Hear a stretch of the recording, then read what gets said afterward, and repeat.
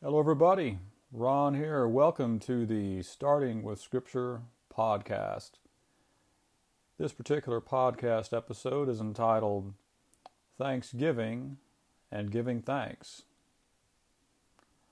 I like to start with some Thanksgiving jokes. The first one is, why didn't the cook season the Thanksgiving turkey? There was no time. That's T-H-Y-M-E.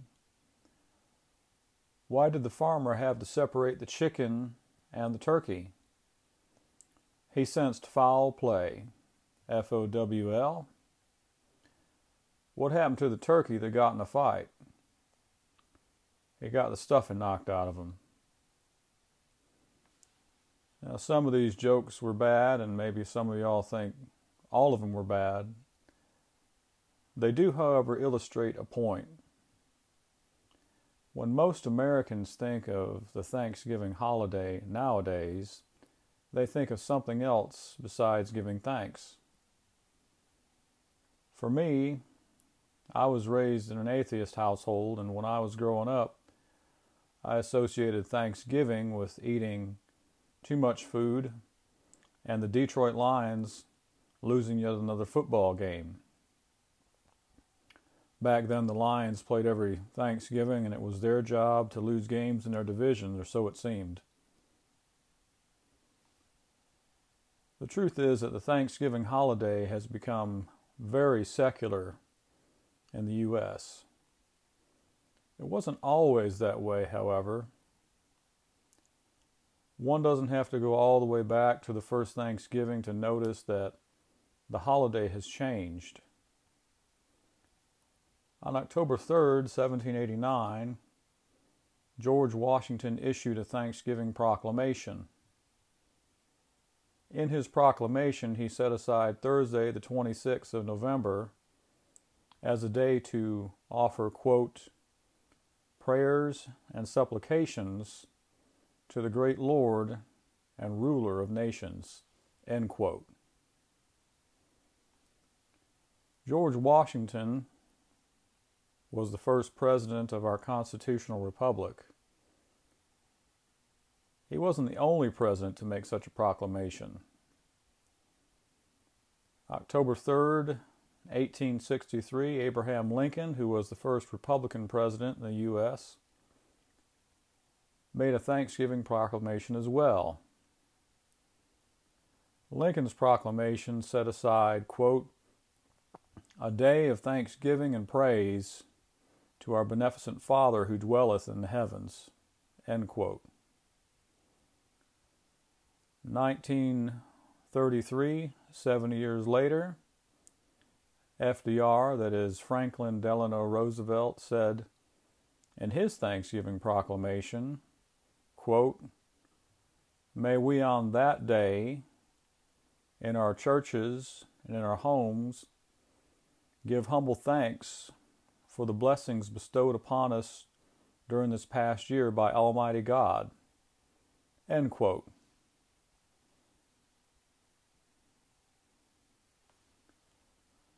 We've come pretty far in this country, haven't we? We've gotten away from our historical, spiritual, and religious roots. In the U.S., we have largely divorced the practice of giving thanks to the Lord from the holiday of Thanksgiving. While I am certainly concerned about changes that have occurred in the United States in terms of shifting spirituality and shifting focus on Christianity, I'm much more concerned about the spiritual well-being of the church. The praises that we give in church today are part of a rich history of God's people giving thanks to Him. This history goes all the way back to the ancient Israelites. Many of the psalms written in ancient Israel are called Psalms of Thanksgiving. They're classified that way. There's a group of them. And one of those psalms, Psalm 100, is the main text for this lesson. I'll be reading Psalm 100 from the New Revised Standard Version, or NRSV. It reads, "Make a joyful noise to the Lord, all the earth. Worship the Lord with gladness.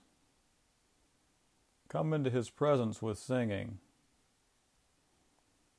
Know that the Lord is God. It is he that made us, and we are his. We are his people, and the sheep of his pasture.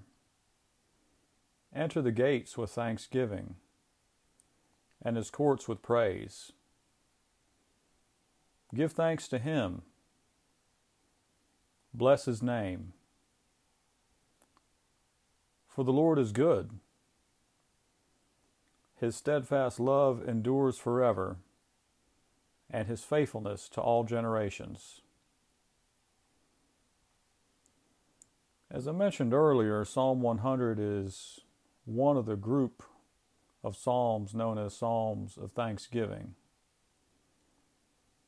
In ancient times, it was sometimes sung somewhat like we sing songs today in church congregations. In ancient Israel, this psalm was also a call to worship Yahweh as the king who provides for all his people. Not only was it a call to worship, but it also taught about the theology of worship and how to worship. You see, worship is not meant to be something passive. This psalm is actually a call to active, intentional worship and thanksgiving. I'll be back in a moment. Welcome back, everyone. Psalm 100 is full of active commandments. In verse 1, we have "Make a joyful noise to the Lord." Verse 2, "Worship the Lord with gladness." Verse 2 again, "Come into his presence with singing." Verse 3, "Know that he is God." Verse 4, "Enter his gates with thanksgiving and his courts with praise." Verse 4, again, "Give thanks to him, bless his name." There are actually 7 commandments in this psalm. In biblical Hebrew, the number 7 represents perfection. Together, these 7 commandments are perfect, complete counsel on the subject matter. And as it happens, these 7 commandments are all in the plural. That is to say, you here means all y'all. These commandments require an active, intentional response. Even the 4th one, "Know that he is God," is active. To us in English, it might seem to be just a passive sort of thing wherein we just acknowledge God mentally.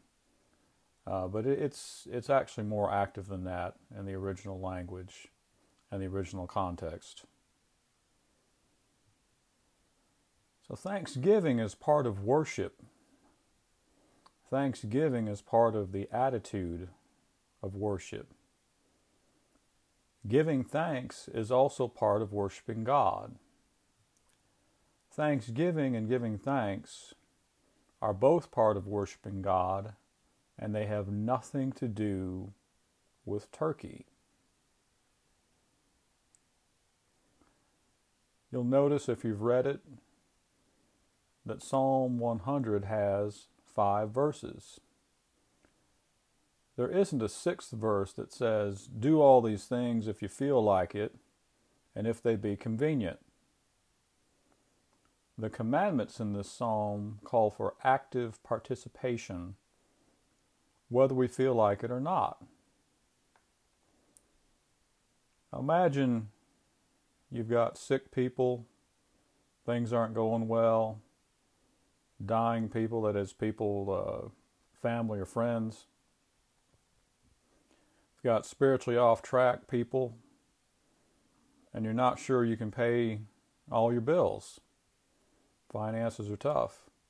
Not sure you can buy groceries, or even if anyone cares about you. Now, some people who will hear this podcast episode don't have to imagine those things. Can you give thanks in circumstances like these, when things aren't going well? Now, how about a somewhat opposite scenario? Imagine you have $10 million in the bank and you earn $500K per year. You retired, that's $500,000. You retired at the age of 42. Your whole family is well, and all are Christians, and everybody's spiritually on track. You've got widescreen TVs mounted on every wall with access to all the sports channels. You can watch the NFL, NBA, MLB, NCAA, and NASCAR anytime you want. You've got 2 brand new pickup trucks or whatever vehicle you want parked in the driveway. Fresh made pizzas, steak, chicken, and pecan pies, and genuine sweet tea are all delivered daily. Would you feel thanksgiving in your heart and give thanks in these circumstances? A lot of us probably think that we'd be thankful to God in these circumstances when all's well and everything's great. Would we, though? I think human nature and Scripture might say otherwise. It, of course, depends on the person, but think about Exodus. The Israelites were freed from slavery, literally freed from slavery and oppression, and yet they complained. The Lord gave them manna to eat, and they still complained. The Lord gave them quail, and they still complained. If they had been practicing thanksgiving instead of complaining, perhaps their trip to the Promised Land would have been 2 weeks instead of the 40 years that it took while they were wandering around complaining. You see, I believe that worship, thanksgiving, praise, and giving thanks are spiritual disciplines. They don't come automatically. We need to practice these things whether we feel like it or not. We need to practice these things whether life is good or bad.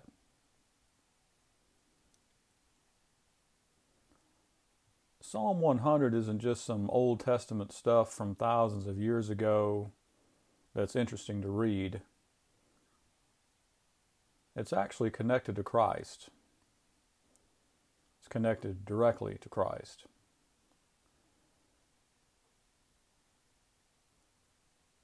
Psalm 100, as I mentioned before, the word that we translate as Lord is actually Yahweh in the Hebrew. Yahweh is a divine name.